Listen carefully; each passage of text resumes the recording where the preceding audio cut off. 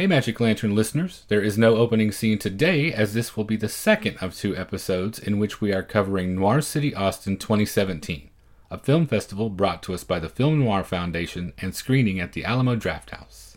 For this episode, instead of discussing our usual 1 film, we're talking about 10, the entire program of Noir City Austin 2017. You'll never take me alive, coppers.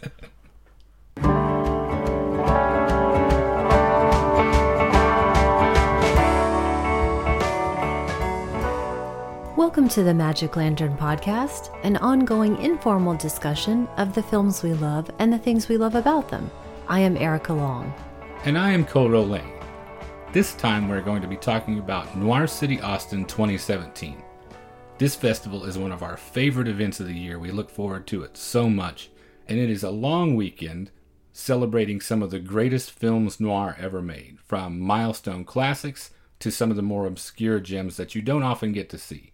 All hosted by the Czar of Noir, Eddie Muller. If you'd like to hear more from Eddie, you can go back to our episode number 48 and check out our interview with him, discussing the festival, the Film Noir Foundation, and all things you find at the dark end of the street. The theme this year is the big knockover. Holdups, heists, and schemes gone awry.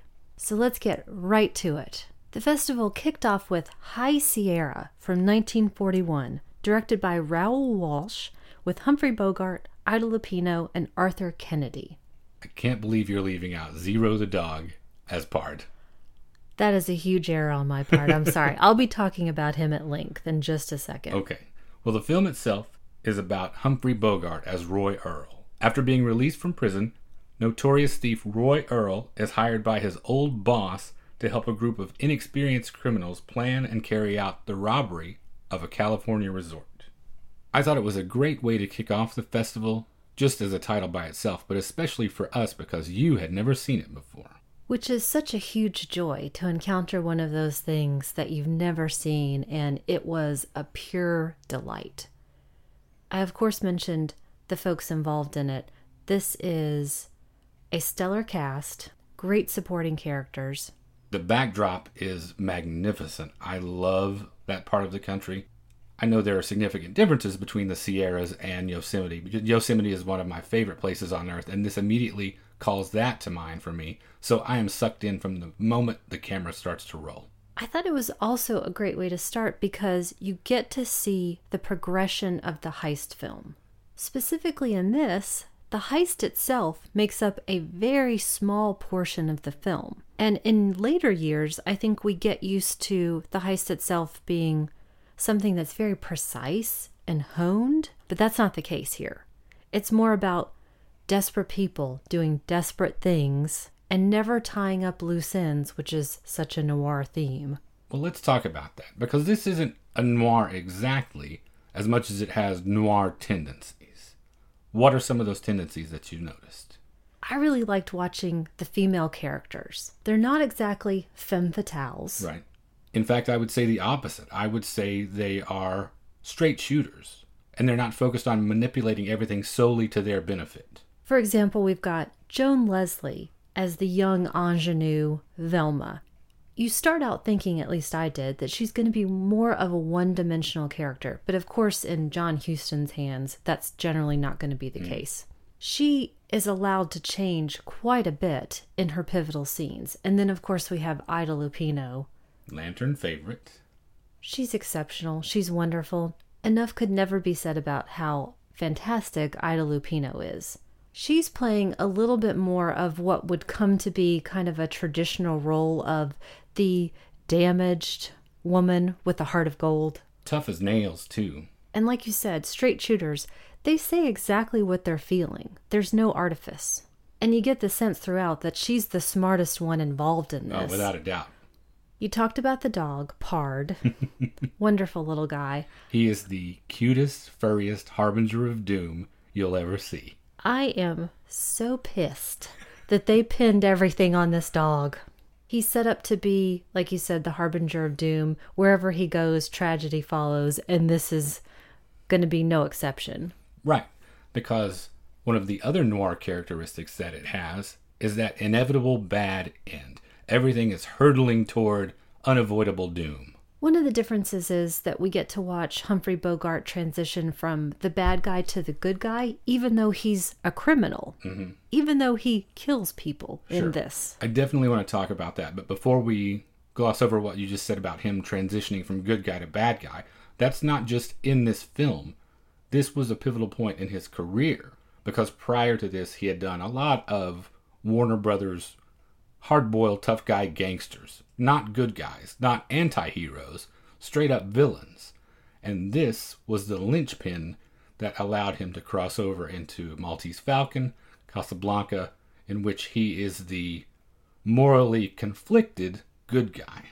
We know that he doesn't go back on his word. He doesn't cross his friends and his partners. And he generally responds with great generosity to people whom he judges as salt-of-the-earth type characters. The Henry Travers character, wonderful in this. But like you mentioned, he does kill people. This fits really nicely into that tradition of the outlaw as folk hero thing for me. Your Jesse Jameses, your Bonnie and Clydeses. Roy Earl is definitely one of those characters, and we go along for a good chunk of the film really sympathizing with him, and he's romanticized until he starts to take it out on normal people. For an hour and a half or so, he only inflicts damage on other criminals, dirty ex-cops, but then innocent bystanders start to get in the way. The owner of the general store, people who just happen to be in the wrong place at the wrong time, and we realize he's not the Robin Hood that we have been feeling like he was for the first 3/4 of the film. It's when that desperation reaches a fever pitch that he's got to take these shortcuts, and it ends up with death and destruction in his wake. The biggest impression it made upon me this time, getting to see it on the big screen for the first time, I've seen it a couple times prior, but only at home, was that you are watching the work of consummate professionals. And when something is so well made, how captivating it is and easy it is to go along with this romanticizing of this character. Raoul Walsh is no slouch. That guy could make excellent movies in his sleep because he had had a prolific career up to this point. And all of that is on screen. The economy of the thing, how well it's shot, there's nothing wasted in it. You can tell you're watching someone highly skilled crafting this film. And the other thing I took from it, of course, is don't do jobs with chiselers, soda jerks, and jitterbugs. So true. What do we have next? Okay, second on the bill this year was The Killers from 1946, directed by Robert Siodmak from Ernest Hemingway's short story, starring Burt Lancaster, Ava Gardner, Edmund O'Brien, and Sam Levine. As Eddie mentioned in his intro, it's sort of the Citizen Kane of film noir, both in its importance and its stylistic achievement and its structure, because we start with the death of what seems like the main character, and then this investigation unfurls through flashbacks how we got to that point. The more I know of love. That was my impression of Ava Gardner smoldering up the screen. Yeah, from the word go, that intro, she captivates him and the audience, and the look on his face, he might as well be bending her over that piano. I was thinking it's more of that, huh? It's that gobsmacked of a schlub has just met his downfall. Unbeknownst to him. Yeah, we see it coming from 20 miles away. It's funny because prior to this, tellingly, in the pre-show, they showed that Tex Avery's super sexy Little Red Riding Hood cartoon with the wolf with the bulging eyes. This is exactly that. Yes, he's practically saying "Auga" and hitting himself with the hammer on the head. But anyway, all joking aside, this was spectacular. It looks wonderful. It sounds even better. The dialogue is what made this the star for me. Mm-hmm. Well, we went from noir-ish to full tilt film noir with this one. There is no ifs, ands, or buts whether or not this one is firmly rooted in that tradition. How about the style elements? Oh, so beautiful. Such stark contrast and shadows thrown all over everything. All those things that came together to make film noir happen, including the German expressionist cinematography, That's all on full display right here. It looks so great. We've got the stellar supporting cast. I know you and I both loved Sam Levine above everybody else. Yeah, he was my favorite thing about it. It's great, but he really stands out. And I do want to say a special shout out to William Conrad. Yeah, fantastic. Sam Levine plays the warmest cop you'll ever meet in your life. Everybody should have a friend like that on your side. In contrast to High Sierra, we've got a full-on femme fatale in Ava Gardner. Really couldn't be anybody else. It's so interesting, and I think it's only going to become more so as we keep going through the films, to see the progression of the female character types. Mm-hmm. What did you see with these two juxtaposed like this? That first film, you mentioned we've got those straight shooters. We know who they are. Mm. And really, we know who the Ava Gardner character is as well. It's just everyone else is trying to catch up. Mm-hmm. She's a schemer. She's a double-crosser. She's only out for what she can get. She uses her body as her weapon. She's got a sweater that's second only to Peggy Cummins and Gun Crazy. And you have to be the dumbest mope in the world to not realize that she is trouble. Burt Lancaster, on the other hand, I've actually never really been a huge fan of his, especially early works. He has a way with dialogue that to me comes out really unnaturally, especially when you watch Sam Levine work. Yeah. And he draws you in. I like more Burt Lancaster's later stuff. But he's still very well cast, and he does put the character over, I think. Yeah, Sam Levine is playing one of these great noir tropes of the cop with the heart of gold that grew up in the neighborhood. Everybody knows him. So he has a unique relationship to the criminal underworld where he is trying to do his job. You see it in stuff like Cry of the City with Victor Mature all the way down the line, but this particular rendition of it is spectacular because I love him. Other noir things that pop up, you've got the insurance investigator rather than the cop or the private eye who is unraveling this case in the tradition of something like Double Indemnity. You've got that great hard-boiled dialogue that you mentioned, and there is one scene that just knocks that out of the park. The most film noir doctor to ever be on screen says, "He's dead now, except he's breathing." It's a great moment. Great line. There are a million great lines in this. The dialogue, I'll say it again, is the standout for me. And in talking about how you discover new things when these films are screened together, how they contextualize each other, strangely enough, both High Sierra and this have a sequence about stargazing, seeing Jupiter in particular, and how that is a pastime when you're in stir. So you've got a trope that I've never thought about that probably really resonates with a lot of people who have found themselves in that position, that only reveals itself when you're watching these movies back to back to back. That sort of things is one of the greatest parts of going to a well-curated festival. So that was day one. High Sierra and the Killers. That was 3 great ladies, 2 tragic ends, 1 cool dog, and a whole bunch of chiselers, soda jerks, and jitterbugs. Okay, on to day 2.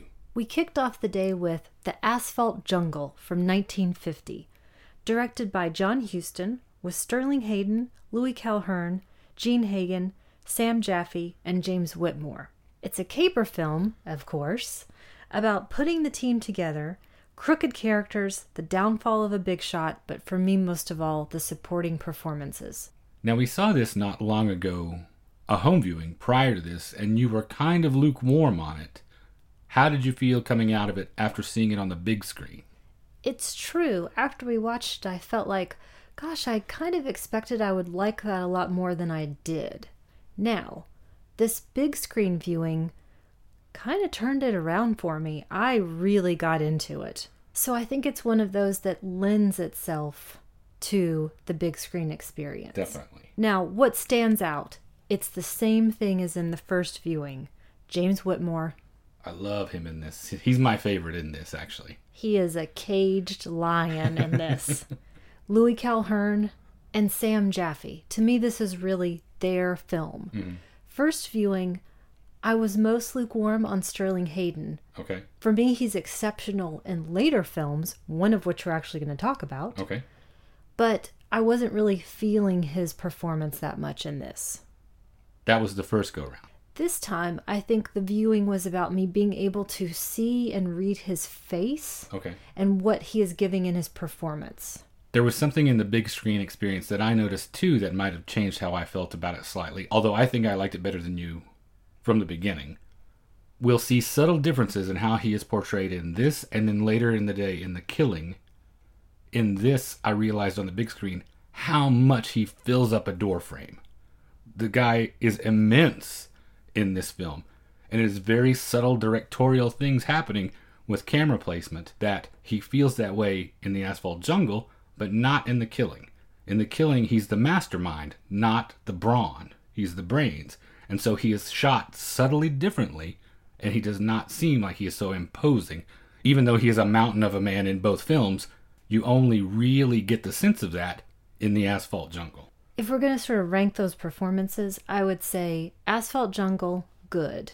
The Killing, great. The Long Goodbye, exceptional. That is our favorite. Yes.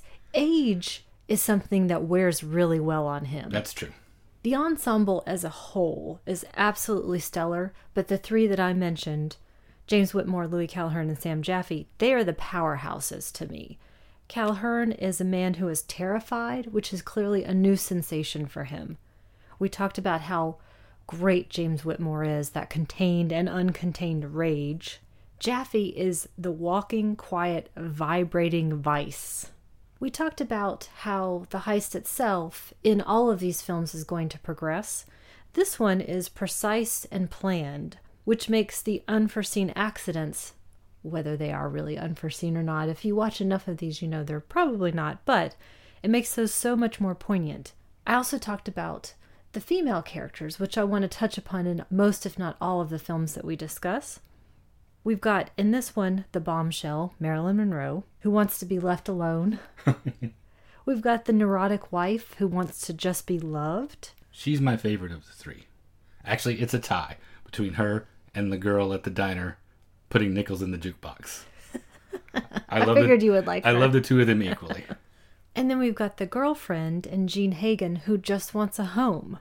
Everyone is top-notch. And in addition to the acting, the pacing, the opening music really stands out. Well, day 2 was where things started to get really heisty.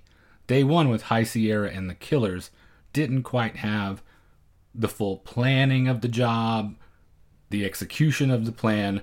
We get to see that in full flower in The Asphalt Jungle, which is one of the great elements of it. And we also get to see the first of our things that come to our attention when you put these films side by side by side. That you might not otherwise notice. That you might not notice happening this much. But in this case, those things that you mentioned that are going to go wrong, day 2, that most often ends with someone getting gut shot. It's just the way of film noir that if a gun gets dropped or kicked, or if the heist starts to go south and someone is firing wildly, someone's taking that lead in the belly. So day 1 got off to a better start than you expected then, with Asphalt Jungle being more revelatory on the big screen than on the small screen. Definitely. So we go from one you had seen before to the second film of the day, which was the first one on the program, day 2, that you hadn't seen. Right. Which was Crisscross from 1949, directed by Robert Siodmak, starring Burt Lancaster, Yvonne DiCarlo, and Dan Duryea. And it's the story of an armored truck driver and his lovely ex-wife who conspire with a gang to have his own truck robbed on his route. He's the inside man. We had certain expectations for The Asphalt Jungle. I was wondering what you were thinking going into this, because we had just seen The Killers the night before, and this was kind of an unofficial sequel to that, directed by Robert Siodmak again, starring Burt Lancaster again. And it was the intention of the producer of The Killers, Mark Hellinger, to capitalize on the heat from that and make another noir in that fashion. Unfortunately, he died before this came to fruition. So clearly it's a long-established tradition in the history of Hollywood. It is not a new thing to say, oh, that worked once, let's go to that money well again. So what were you thinking going into this one? I've been excited to see this one for years, if not decades. Okay. So it was a big build-up for me. Now, you just mentioned a bunch of interesting production details, and I highly recommend anyone who is listening, if you ever have even the remotest chance to go to one of these Noir City festivals, wherever they're held, take that chance. You want to hear Eddie Muller introduce these films. In this one, we've got Yvonne DiCarlo filling in for Ava Gardner. To me, she's kind of the low-rent version of Ava Gardner. She's certainly more attainable, more accessible, whereas Ava Gardner is from another planet, really. So what I learned from this, everyone is a dope. Burt Lancaster is certainly a sap 2 times in a row. Absolutely. To be as beautiful as he is, he's the biggest schlub in the world. To me, everyone deserves each other because they are aiming for the bottom. We mentioned Burt Lancaster. He's the immature sap. Yvonne is the immature femme fatale. And Dan Duryea, with his petulant baby voice, he's the immature psychopath. Camera work, I think, is the star of this. Movement and pacing and atmosphere, creating a lot out of elements that might seem dull in another's hands. In particular, all of that motion through the club, when all of the dancing is happening and the rumba is playing, that camera work is fantastic. The beautiful overhead of the car, of the armored car. That scene on the street with one of the henchmen playing with his dog. Love that. In Eddie Muller's opinion, Yvonne in the closing scene gives the femme fatale manifesto, as he says. You're an idiot. I can't help it if people can't take care of themselves, and I can't get far from here dragging you around. Yeah. I know this goes against the conventional wisdom of how people look at that era of Hollywood in general, but I like Yvonne DiCarlo better than Ava Gardner. Ava Gardner has never really done it for me. I think it's very much the feeling of accessibility that you mentioned. She's definitely not a girl next door, but she's a girl from the neighborhood, let's say. And she is definitely looking out for number one, like these characters often do. But I can see how she could rope someone in, especially someone that grew up with her, that knew her from around. Maybe she's just more my type, too, in general, I think. With the big eyes and the higher forehead. Just the characteristics that appeal to me more. But I think I like this a little bit better. So sue me. In the first place, you're crazy. If you pick Yvonne DiCarlo over Ava Gardner, she would be top of my list. Neither one of them are Peggy Cummins, so I don't care. That's true. I totally understand what you're saying, and none of what I have said is a criticism. I want to watch it again. I want to see them double-cross and crisscross each other again. What you have at heart is a lousy relationship, a lousy marriage with lousy people, and I cannot wait to put that DVD back in the player.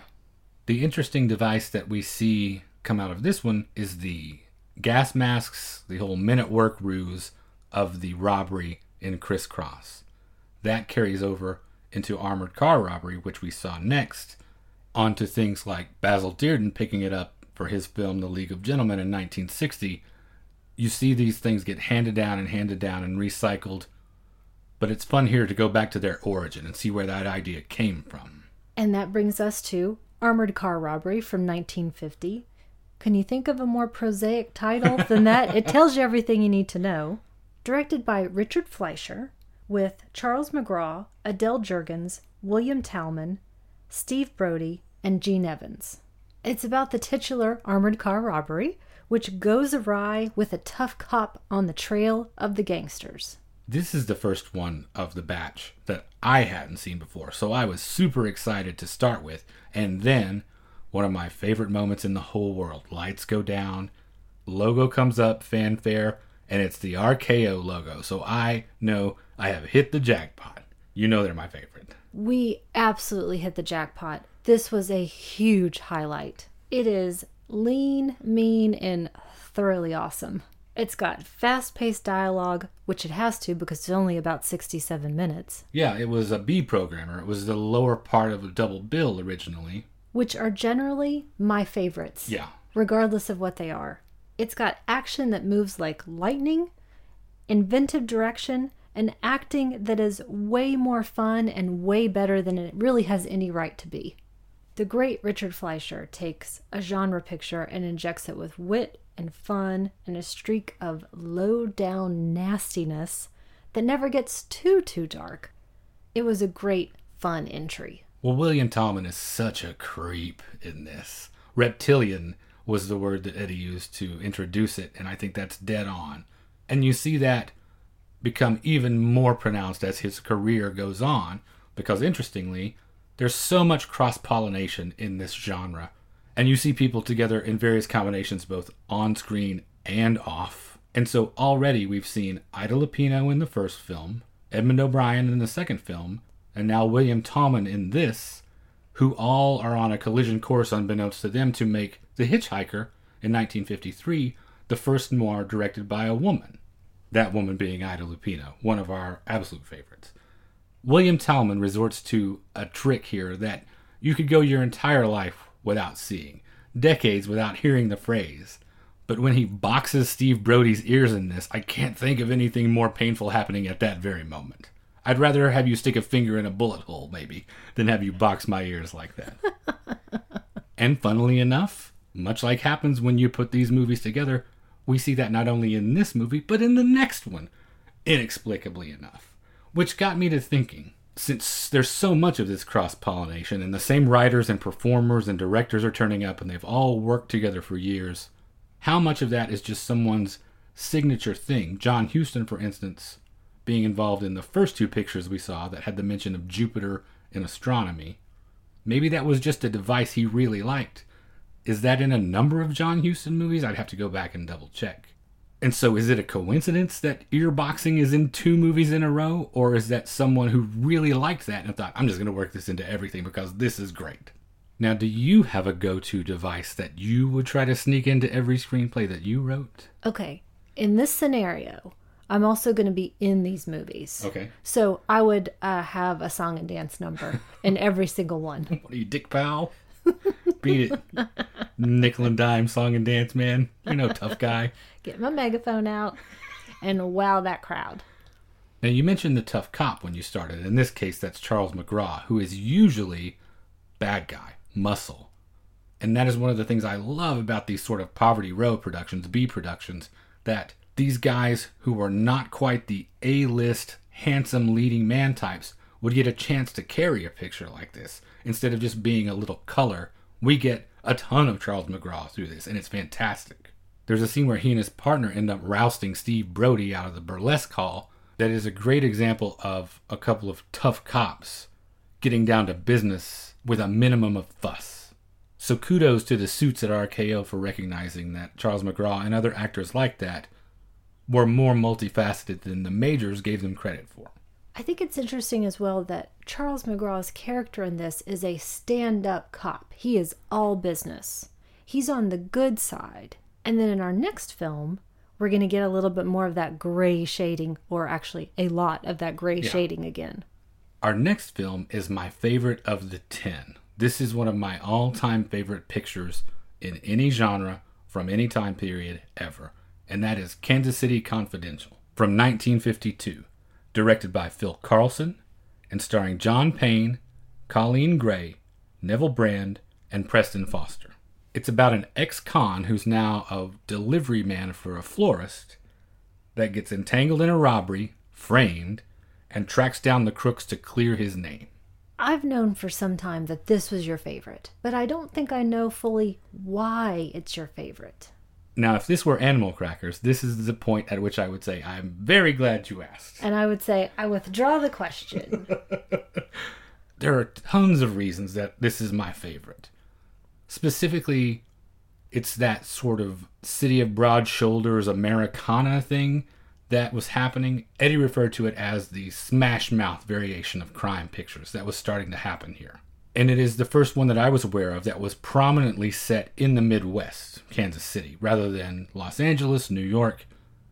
It was a little closer to home to me, which reminds me of what an important role geography plays in the history of noir. Almost every notable example I can think of has some bit of local color in it that sets it apart in some way, whether that be New Orleans of Panic in the Streets, or Bisbee, Arizona, that we'll see coming up in Violent Saturday. There is something about where these stories take place that are very important to what they feel like.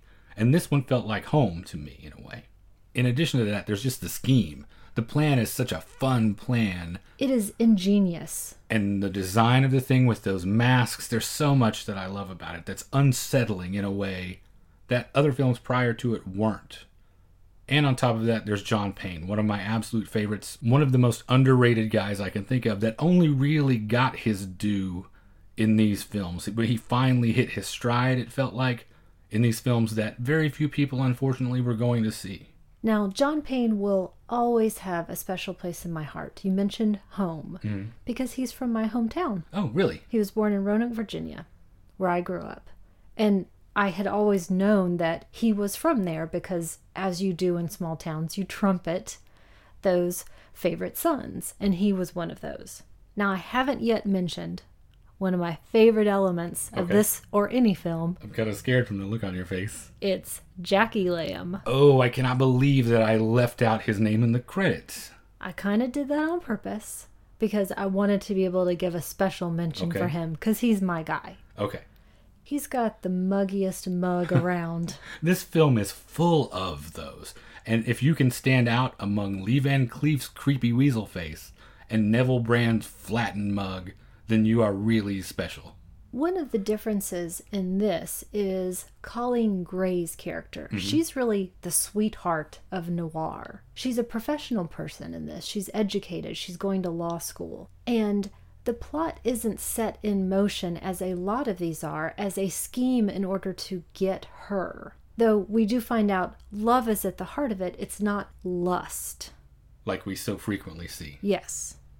I, like you, I think, really respond to this at a gut level. This feels like the most American to me because it's more of the America I know. I think the people are more relatable because the stakes are different. At heart, with the John Payne character, it's about clearing his name.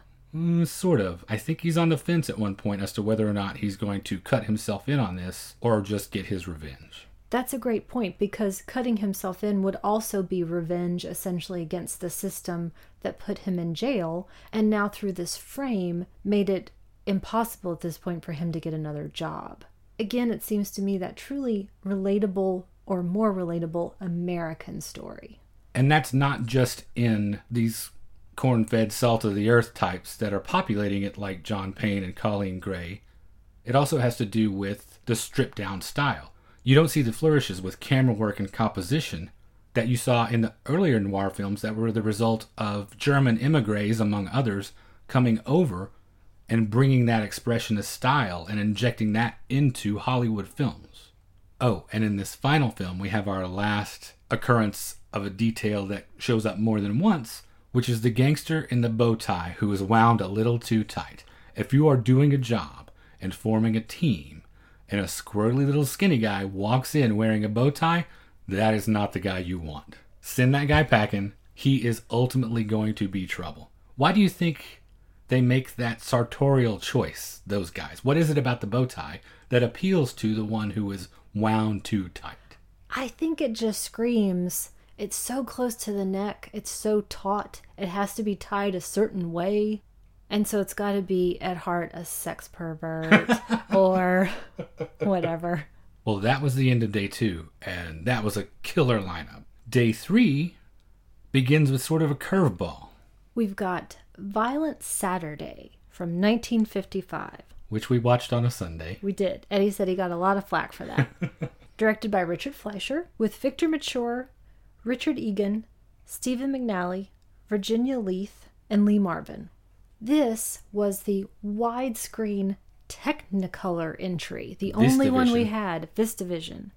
It's pulp fiction and melodrama brought together as a small town is about to explode with a bank robbery scheme. Not to mention unbridled passions. Not to mention Ernest Borgnine as an Amish farmer. That joint was a regular Peyton place. It was. I loved the VistaVision. I loved the color. I think Richard Fleischer was a master in the use of those two elements in this film.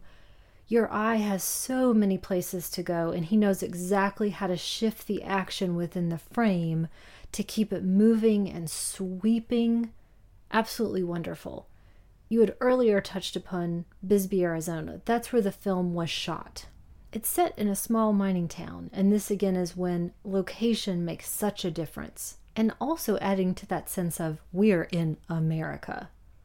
It looks absolutely spectacular, as I mentioned, and I loved having a unique angle at any given shot. It manages to be cunning and sharp, and then at the same time, warm and understanding and very human. Is that expressly because there were so many of these Douglas Sirkian melodramatic elements to it? You got to see so much of the domesticity rather than focusing on the gangsters? Yes. And I'm thinking specifically about Victor Mature's character and his relationship with his son. A son that we're introduced to in a schoolyard fight, which apparently this town of Bisbee, I would guess, has 400, 500 people in it, and apparently 280 of them are grade school kids, because this is the biggest schoolyard fight scene I've ever seen. Well, and somebody had to create all these kids. The town looked more like maybe about 10,000 people, I would say. Tomato, tomato. Anyway, there's also that great relationship at the core, the central marriage. And it was kind of fun to see somebody come out and say alcoholic and tramp on screen. As a self-assessment. Yes. So we get a peek into the lives of all of the people that are going to be impacted by this robbery. And then we have the robbery itself, the planning and the execution and the aftermath. I've been trying to touch upon the different female types, and this has really got one of each. Mm-hmm. The aforementioned tramp, the sweetheart nurse. That nurse is more calculating than the average sweetheart. That's true. But she still has her heart at the center of everything. We've got the mother, the pure mother. We've got the librarian with a secret. Did you enjoy this as much as I did? Probably not quite as much. I enjoyed it more than I thought I was going to. And I don't know if I was expecting a little less of it, because when I go to the Noir Festival, I'm in a certain mindset. Academy ratio, black and white. And so it was great to have an opportunity to throw that off and be challenged by this thing. And it turned out to be really fantastic. I don't know if I was quite as taken with it, but there are some things about it that are really great. Getting to see Lee Marvin this way. That great scene where he steps on that kid's hand. And that siege in the barn at the end that is so tense with Victor Mature and Ernest Borgnine versus the gangsters. There are bursts of violence in that are shocking. And there's tension and action and biblical retribution. There's a whole lot happening with it that turned out to make a really great film. It might be because I don't actually watch a ton of mid-century work. This is probably a big hole for me, and especially melodrama of the period. Mm-hmm. So I was caught off guard, and I really enjoyed it. Well, with the next film on day 3, we take a step back from this widescreen Technicolor melodrama and revert to the classic style black and white noir again. And that is with The Killing from 1956, directed by Stanley Kubrick and starring Sterling Hayden, Colleen Gray again, Elisha Cook, Marie Windsor, and Timothy Carey. This thing is wall-to-wall noir favorites. It is about a racetrack robbery that, as they often do, goes awry. Interestingly, these films were all screened in chronological order, so it is a real shock to see the Technicolor that we mentioned, and then go back a little bit to the style that we are so accustomed to, the one that I was saying that I have in my mind when I think film noir. After such a major stylistic shift as Violent Saturday, and this feeling like we've leapt forward into a more modern era, is there anything about this return to more classic form and following a chronology? Is there anything about that is significant to you right here? First off, The Killing is my absolute favorite of this bunch. This is when things really start to get good for me. Okay, in what way? Now, you know I love the 40s. Mm-hmm.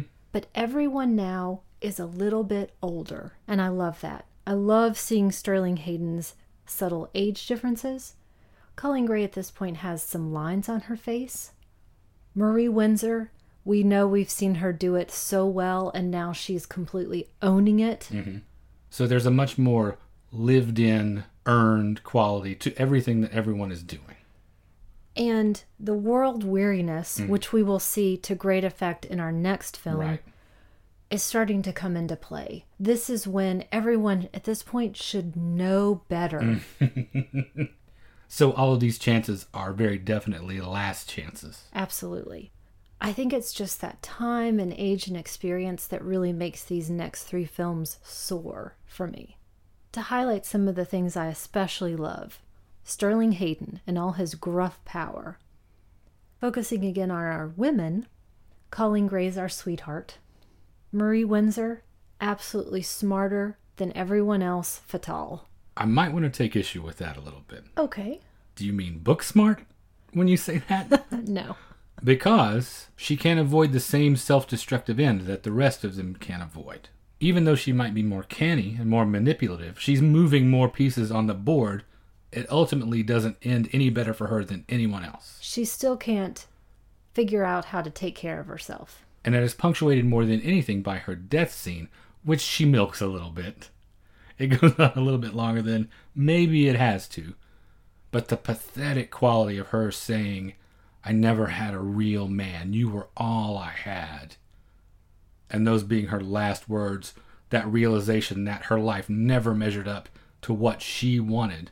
She's just as pathetic and as much of a loser and as sad as the guys. It could be that I'm just remembering all the great Jim Thompson dialogue that There he is a gives lot. her. He gives her the best moments, Without I a think. doubt. And of course you would, because she's Marie Windsor. Now, one last thing I want to make sure I don't forget to say, because I actually forget this every time I watch it. 2 great moments with J.C. Flippin. The first, the look on his face and the way he delivers the line, "I'll do anything for Johnny." And then the scene that they have together when he's basically pleading with him, "Don't get married." There's so much interesting subtext happening. And it's a small element and it's not commented on, but I absolutely love it. And I think it elevates again with so many other parts of this to make this a great film for me. Yes, he's great. Everybody's great. This one is a real testament to that whole "there are no small parts" thing. Because you've got Elisha Cook, Noir stalwart, one of those guys that I will sit down and watch anytime. The insane Timothy Carey and his gritted teeth in a tiny role as a psychotic horse assassin. It is very Kubrick in that way that I feel like he has thought about every single element and who and where and when, every tiny move he wants them to make, and it comes out perfectly. Well, for this home stretch, for the last 2 films, we cross the Atlantic and see how this noir cross-pollination affects the film culture in France and England. We have Rififi from 1955, directed by Jules Dassin with Jean Servet, Carl Moner, Janine Darcey, and Robert Manuel. In it, 4 men plan a technically perfect crime, but as always, the human element intervenes. This, I don't think there's any controversy around, is the heist film gold standard. Without a doubt. I was going to mention that because I mentioned Kansas City Confidential is my favorite of this bunch, but I freely admit, to me, Rififi is the best of the 10 films that we saw in terms of writing, performance, execution. It is the better film, but Kansas City Confidential wins me over for other reasons. Total agreement with me. You know, I just said The Killing is my favorite. This is a perfect film. We have the world weariest criminal at the center in Jean Servet. The director himself, Jules Dassin, stepped in to play the character of César. I cannot think of any way that this film could have been made better, cast better, acted better, looked better, sounded better, had better dialogue or story or ending. Absolutely wonderful. Okay, we're done then. I actually wrote, can't say much more than that, but we can. I wanted to go back to the idea that we first visited in High Sierra at the beginning of all this, thinking of the folk hero, the outlaw that we sympathize with. One thing I forgot to say in High Sierra was to mention the specific victims of the crimes. I mentioned that he took it out on other criminals. The other thing I forgot to mention that makes him sympathetic to a regular, everyday Joe audience is They're ripping off the swells. This is not about a crime perpetrated on the guy who owns the corner drugstore. In that first robbery in High Sierra, they're breaking into the hotel safe deposit boxes of a bunch of ritzy stuffed shirts. And in Rififi, it's a stash of priceless jewels. So they're not after the little guy. The working class, the everyday cinema goer, can go to this and say, yeah, stick it to those guys. And with Tony, Jean Servet, he has just gotten out of prison. This is truly the one last score because he looks like he's going to die possibly at any moment. Tubercular, yes. Yes. We've got the group with him of the most bon vivant of the bon vivants, people I want to hang out with. Right. I was going to mention that. Of all the crews that we see get together, this is the bunch that I would like to spend time with. Every other one of them had that loose cannon or that guy who was wound too tight, that wild card that you thought, no thanks. But this group, I love these guys. Speaking of the wild cards, we've got those in the rival gang. They are clearly set up to be the thugs, the junkies, the people in it for the money and the pain. Our guys are in it for the money, but it's to have a better life. There's an interesting and difficult racial undertone to that doesn't get addressed in the film. Dassin saw that and said, no, we are excising that. We are going to focus on the heist. But in the source novel, that rival gang you see, they fleshed that out a lot, and it's spelled out in much more explicit detail than what in the film are just subtle character details. So way more fun than a race war is the sexiness in this one. Oh, yeah, without a doubt. Ida, she's a goer. The French know what they're doing. You're not kidding. Mario and Cesar, I'll say it again, I want to hang out with those guys. I want to go dancing with those fellows. The Cesar character prompted me to ask you, when we were in the theater, if you know this ladies' man type. Does that guy exist in real life? This guy that's out with a different girl every night, or that seemingly has never seen a naked woman, and when that happens, is ready to throw everything away. All these carefully crafted plans go out the window when a pretty girl walks by. Well, there are two types, I guess. Or we're led to believe there are supposed to be two types. One who is constantly seeking a new companion and will hit on every person who crosses his path, and the other whose head is turned by everyone, and that seems to be the slightly more lovable of the two. Mm-hmm. Cesar manages not to come off as a sexual predator. Barely. He's just looking for a good time and is ready to spread his love and joy. You're not kidding. I'm digging myself a big hole here. It doesn't come off as creepy as maybe I'm sounding. Just good time, Charlie. Maybe it is just creepy in real life, really, and he somehow manages to pull it off. Good work, Jules Dassin, both in front of and behind the camera.